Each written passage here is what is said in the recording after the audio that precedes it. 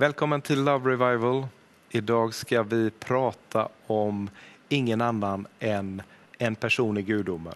Vi vet ju att Gud är tre, han är en, och i gudomen så har vi tre personer. Och vi ska prata om ingen annan än Gud den helige Ande. Hjälparen den helige Ande som har kommit dig och mig till hjälp. Och den helige Ande har en funktion. Han har kommit till jorden för att hjälpa den troende på så många olika områden, och det ska vi prata mer om tillsammans med Daniel Alm. Välkommen igen. Tack så mycket. Kul att du är här. Ta dig tid att besöka programmet. Ja, det är roligt att vara här. Daniel, du leder ju pingströrelsen. Ja. En rörelse av människor som har under många år har fått varit ledda av den helige Ande och har blivit entusiasmerade av den helige Ande, fått ta emot kraft och nåd av den helige Ande för att betjäna en värld. Och det finns ju tusen och ett exempel av missionsgärningar som har kommit ur denna rörelse historiskt sett. Ta oss tillbaka till pingstens början, för vi ska lära oss någonting att det som har hänt i historien, det ligger inte bara till handlingarna, utan det är en uppmuntran till oss idag om vad Gud kan göra och vad han vill göra i varje generation. Det finns någonting som inte bara har varit utan någonting som han vill göra. Så ta oss tillbaka till början och så laborerar vi. Gärna det. Nej, men jag själv blev andedöpt, som vi säger, när jag var 15 år gammal. Jag tog emot andens dop och började tala i tungor. Och vi kan återkomma till det. Jag menar, det var en personlig erfarenhet som är så signifikativ för det som är pingströrelsen. Att betona betydelsen av dopet i helig ande. Var kommer det ifrån? Ja, men ordet pingst, det är egentligen en siffra. Det är ju Pentekost. Det är 50 dagar mellan påsk och pingst. Så pingsten, den inföll alltid 50 dagar efter påsk. Och det firade man i Jerusalem redan tidigare, för att man firade ju Shavuot, man firade den judiska pingsten. Att man hade fått lagen. Och så kommer den här pingstdagen som vi fokuserar, när Jesu löfte förverkligas. Vänta här och be, sa han till Petrus och de andra. Och de var och bad, 120 stycken. Och så sker miraklet på pingstdagen. Att det hörs från himlen som ett dån av en stormvind. Och det fyllde hela huset där de satt. Och tungor som av eld visade sig och fördelade sig på var och en av dem. Och så börjar de att tala med de ord som anden ingav dem att tala. Och det är ju det som är kyrkans födelse. Kyrkan förlossas. Kyrkan existerar i den heliga andes utgjutelse, säger en teolog som heter Ralph Del Coll. Och jag tycker det är så vackert att det är den här vinden, elden, floden. Kyrkan finns i andens utgjutelse. Det är pingstdagen. Och jag tänker att många kristna idag ser anden som någon slags plusmeny eller en turbo på motorn, lite extra kraft. Sådär. Men det är ju mycket, mycket mer än så. Alltså det är inte möjligt för dig och mig att ha en tro utan anden. Det går inte att säga Jesus är Herre utan att vara fylld av anden. Så står det skrivet. Och jag mötte en bibelskoleklass, och där var det en ung tjej när jag hade undervisat om de här sakerna en hel dag faktiskt. Så räcker hon upp handen och så säger hon, det där med anden, det kan man göra som man vill med. Och det blev för mig så här bara, nej. Alltså man får inte behandla andens vind som luft liksom. Därför att utan anden finns ingen församling, finns ingen tro, och bönen är inte möjlig. Så jag började gräva det där, undervisa, och så började jag titta lite, men vad kommer pingströrelsen ifrån? Jag hade ju hört det många gånger, men jag började gräva lite mer kanske. Och då är det ju så att för drygt 100 år sedan, i början på 1900-talet, så i Los Angeles, på en adress som heter Bonnie Bray Street. Vi är mer kända för en adress som heter Azusa Street. Det flyttades dit ganska snart, den här rörelsen. Men där var det människor som samlades i bön. De samlades för att be till Gud om andens gåva. Och det fanns ju en jättelång kyrkohistoria med en teologisk strömning som man kallar, om man vill lära sig fina ord, cessationism. Att någonting har upphört, ceased to exist. Alltså man menar att när vi hade fått Bibeln och när vi hade fått kyrkoinstitutionen med biskopar och liksom tradition, så tar Gud tillbaka tungotalet och andliga ledargåvor. För det, nu har vi institutionen. Och därför så undervisar man inte om detta. Det trycktes bort. Anden fanns ju fortfarande såklart. Men det undervisades inte. Men den här gruppen Och de var från olika samfund. De bara samlades i bön. Och så läste de apostlagärningarna och så började de be till Gud. Det som står där, vi vill det ska hända nu. Och så sker det här nya pingstdagen då. Anden faller igen.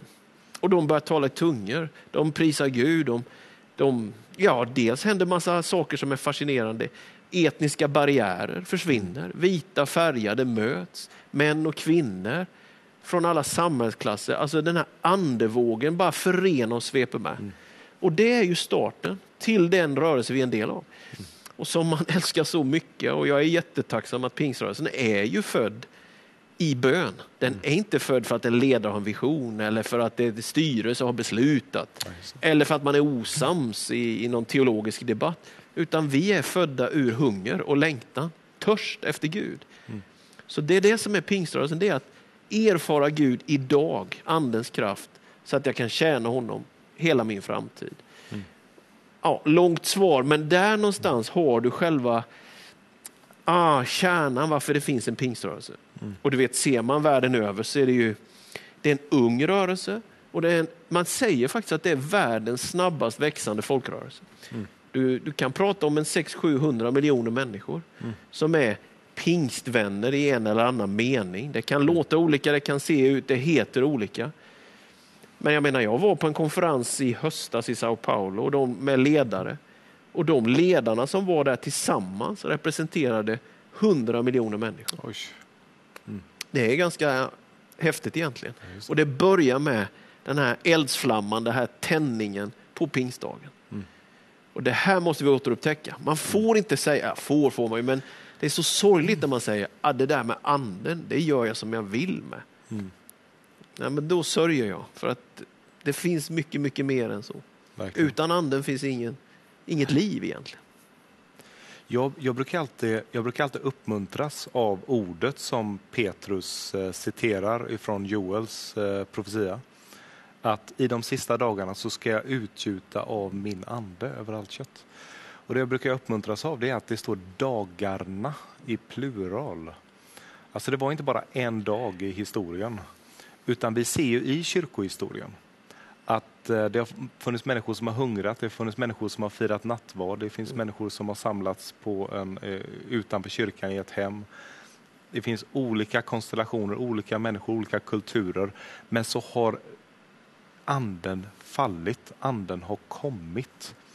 Och anden har blivit utgjuten på geografiska platser, inte minst Evan Roberts Welsh Revival. På ett sånt väldigt speciellt sätt. Att det är bortanför bara att jag talar i tungor. Bortanför att jag manifesterar andens gåvor. Till en milda grad att personen som satt nere på krogen inte kan få ölen till munnen på grundval av att det är en osynlig kraft i staden som rör vid mig.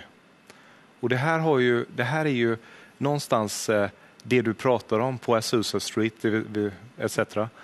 Att det var så en oerhörd skjuts i den heliga ande. Det var så oerhört mycket av helig ande som utgöts och det spred sig över hela världen. Och där har ju människor som har haft din position tidigare som Levi Petrus.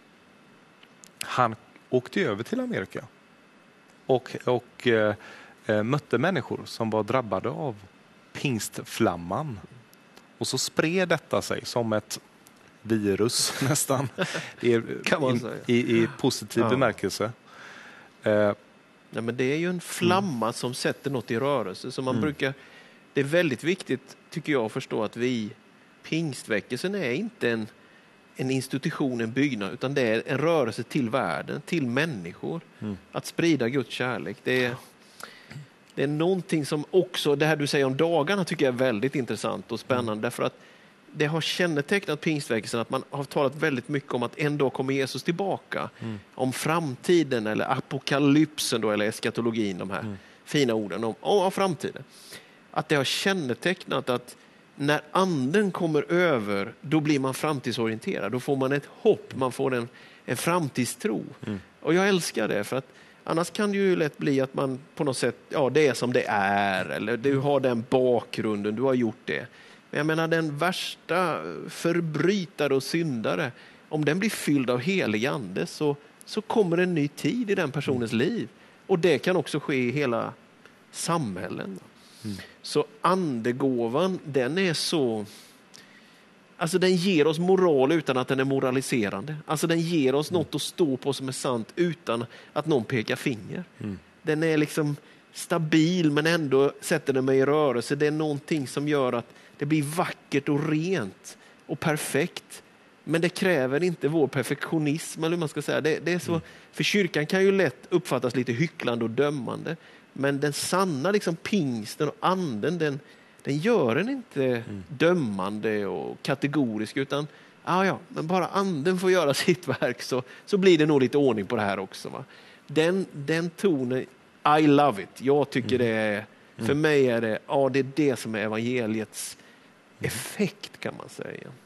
Så när jag säger pingst, liksom, för mig är inte det liksom egentligen ett samfund, alltså, utan det är ju en rörelse från Gud, en strömning, en ton. Va? Och det är klart det är intressant att den kom då för 110 år sedan och så har det skett andra liksom, vågor i kölvattnet av detta. Va?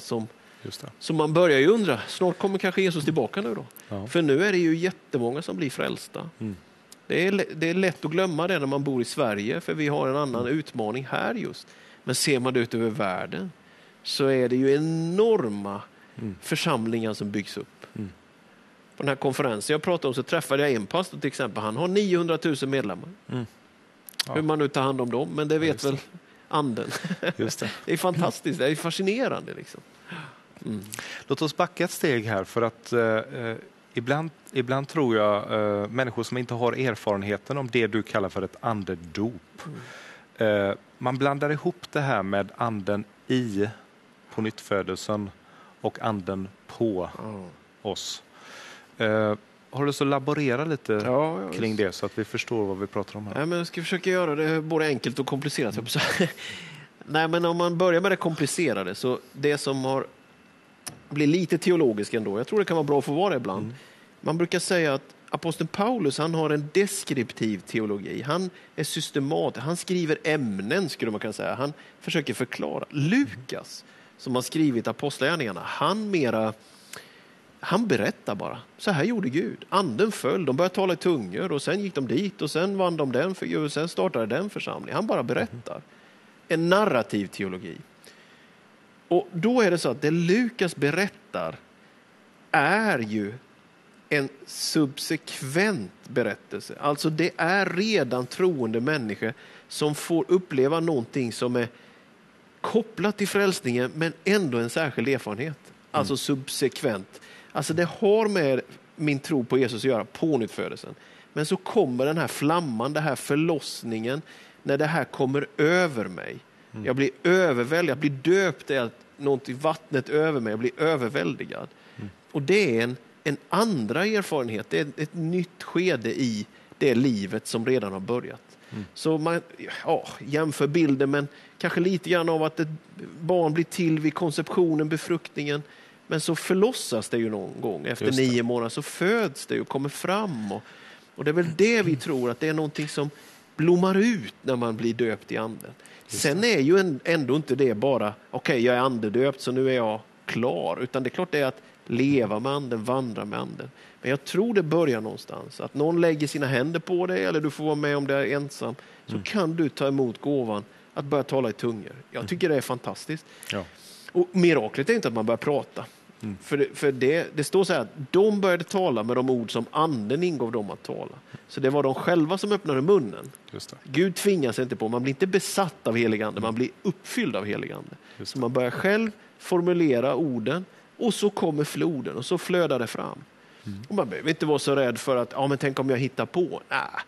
Du vet, jag har tagit emot 3 barn och varit med vid förlossningar och de skriker rätt ut. De kan inte läsa innantill ur Svenska Akademins ordlista. Utan de bara lever. Och det är så med tungotalet. Det är barnets livstecken. Att om vi har svenska som modersmål, du och jag, så kan vi ha tungotalet som fadersmål, brukar jag säga ibland. Liksom att det är min relation med Gud som kommer ut så. Nej, vi måste undervisa mer om det här. Vi måste fråga varandra. Apostlagärningarna 19 så frågar Paulus i Efesos: säg mig när ni kom till tro, tog ni då också emot anden? Just det. Så det är så uppenbart i Lukas berättelse att komma till tro och ta emot anden. Och man får inte anden för att man är duktig, eller för att man kan Bibeln framlänges och baklänges, eller för att man har varit i kyrkan och gett kollekten, utan man får ju anden för att Gud älskar oss. Jesus han säger, om ni som är onda fattar att ni ska ge era barn julklappar på julafton. Han säger inte riktigt så, men nästan. Hur mycket mer ska då inte er far i himlen ge helig ande åt oss? Så det är ju bara för att Gud älskar det. Så jag förstår verkligen inte den här blockeringen. Men alla kanske inte kan tala i tung. Jo, alla. Det är standardutrustning, som ratten på din bil. Sen finns det olika slags tungomål som kan uttydas och användas i gudstjänst och så. Den gåvan har inte alla. Nej. Den gåvan har inte jag. Men standardutrustningen som man ser i apostlärningarna, den tror jag ju att till egen uppbyggelse. Ja, till egen uppbyggelse, det här bönespråket, den kan alla leva med. Det är fantastiskt. Tack, underbart. Löftet gäller dig. Ja. Det ska vi inte gå in på nu, men ni har ju haft, bara laborera lite kring det då. Du har haft en kampanj nu som du har initierat. Vi driver den varje pingsttid nu. Kommer vi göra i år också. Ja. Jo, men det står just på pingstdagen när Petrus predikar, så säger han till de som lyssnar där att löftet gäller er och era barn och alla de som Gud kallar på som är till och med långt borta. Och det är ju den här motsatsen till cessationismen, att det skulle ha upphört, att det bara var för den första tiden. Nej, löftet gäller. Det står i presens. Vad är det för löfte? Om den heliga Andes gåva. Okay. Det gäller alla. Va? Och att det gäller kontinuerligt. Det gäller. Så när en ny människa kommer till tro så vill Gud ge helig ande. Så därför alltid när man har döpt någon i vatten ska man lägga händerna på dem, så ska man be typ så här att Jesus, vi döper i vatten men du döper i helig ande. Ja. Det är pingstgrejen liksom. Just det. Den är jätteviktig. Och han ger det och så börjar människor tala till. Jag hörde om det i helgen bara. Att det sker liksom. Underbart. Så det löftet gäller. Ja. Jag gillar bilden du ger, att någonstans så föds man, och det är bilden på något sätt att du är ju till redan, men sen finns det ett förlossningstillfälle.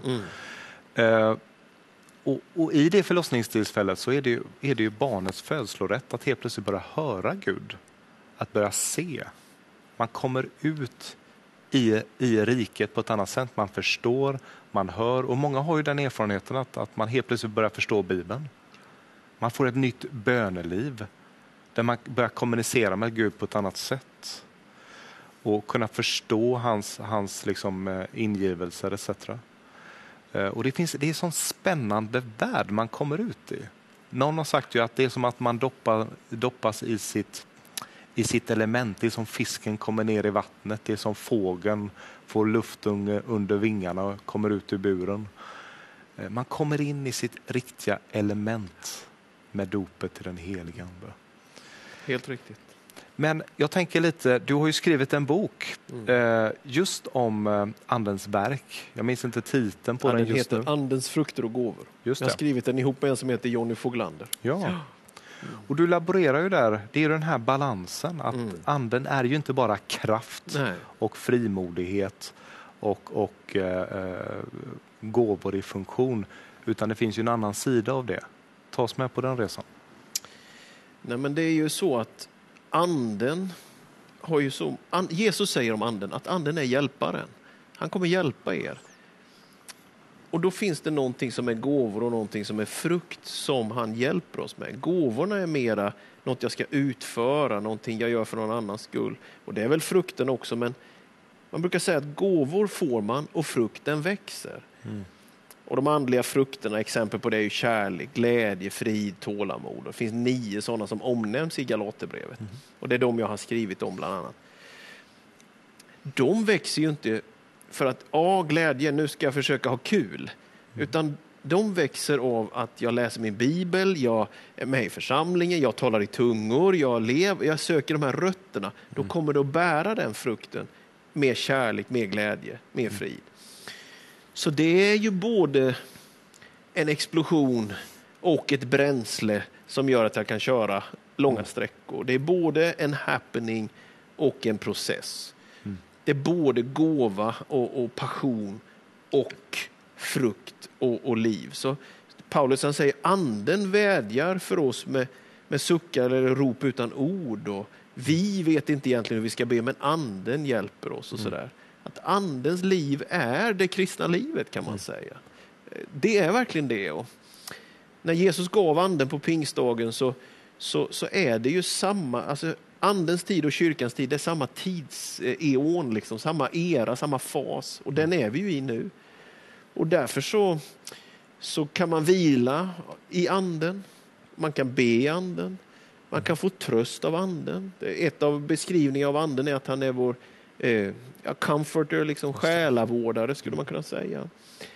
Och man får den här utmaningen, gå ut på gator och gränder, nå, vinn, satsa, spring för Jesus. Liksom. Det är så fascinerande. Det är både stabilitet och dynamik. Det är både förankring och tillväxt. Så det är ett helt liv att leva. Så det är klart, ibland har ju vi pingstvänner kanske gjort det för mycket till. Det är tungotalet och betona det. Jag vill betona det mycket, men det är en port in i ett större rum. Liksom. Det öppnar, men det finns så mycket, mycket mer sen också. Jag gillar ju det här ordet att det är kraften och kärlekens. Ja, exakt. Det är exakt det. Och ett sunt sinnelag. Men det är kraft och kärlek. Ibland så har det varit ett väldigt fokus. Där har jag av egen erfarenhet som ung troende ropat efter kraft. Men svaret från Gud var kärlek. För det var det jag behövde i att kunna manifestera andens gåvor. Behöver man kärlek, för annars är det ingenting värt, säger första Korinthierbrevet 13. Någonstans så hör jag det jag hör dig säga här när det kommer till andens gåvor och andens frukt. Så är det på något sätt att det finns en inre mission som den helige Ande gör. När han gör oss mer lika Fadern. Och gör oss mer Kristuslika, i slutändan lika Fadern. Och sen finns det en yttre mission. Där vi får kraft för att vara frimodiga vittnen och kunna demonstrera det evangeliet som vi bär på våra läppar. Har du lust att laborera kring det lite? Men när Lukas då börjar skriva apostlarna, då säger han, ni ska få kraft när den heliga ande kommer över er och bli mina vittnen. Så man kan säga att det är det karismatiska motivet i apostlarna, det är kraft till tjänst. Kyrkan är född av anden och kyrkan älskar Jesus och kyrkan ska älskas som Jesus.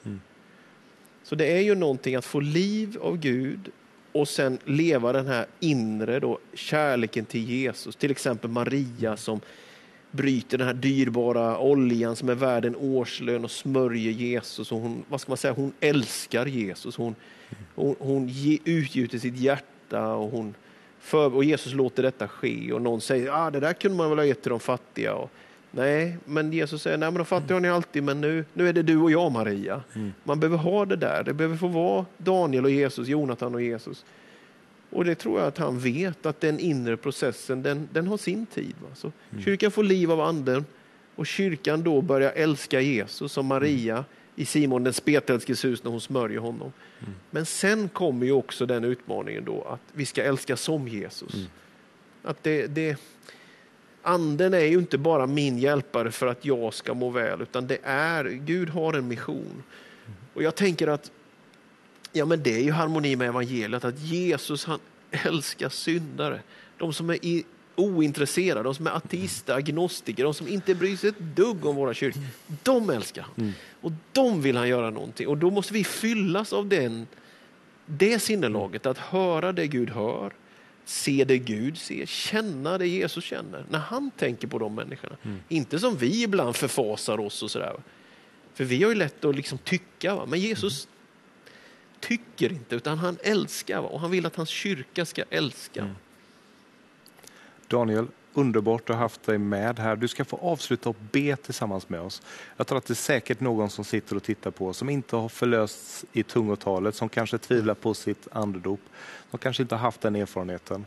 Men du har vittnat om det och ditt vittnesbörd ska nu göra verkan att människor kan ta emot det som du har upplevt. Så att be en kort bön för de som sitter där ute, att de får ta emot det som du själv har upplevt. Gärna det. Tack Jesus. Tack Jesus att du döper i helig ande. Tack att du ger hjälparen till varje person som längtar och törstar och hungrar. Tack att du ser om det finns någon som lyssnar på det här programmet och är ensam och behöver hjälp och gemenskap, är törstig och behöver något att dricka, är hungrig och behöver något att äta. Kom och fyll med Helige Ande. Låt det flöda fram en passion, ett liv. Tack att du ger Helige Ande. Ta bort alla blockeringar och låt din eld brinna, din vind blåsa, din flod välla fram. Tack att du ger Helige Ande för att du älskar oss. Inte för att vi har gjort rätt eller fel, utan för att du älskar oss. Tack Jesus för den Helige Andes gåva. Amen.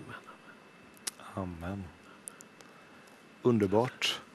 Jag hoppas du är uppmuntrad. Den Helige Ande är så mycket mer än vad vi har försökt i vår begränsade intellekt att förklara. Han är Gud själv. Han är Gud, den Helige Ande.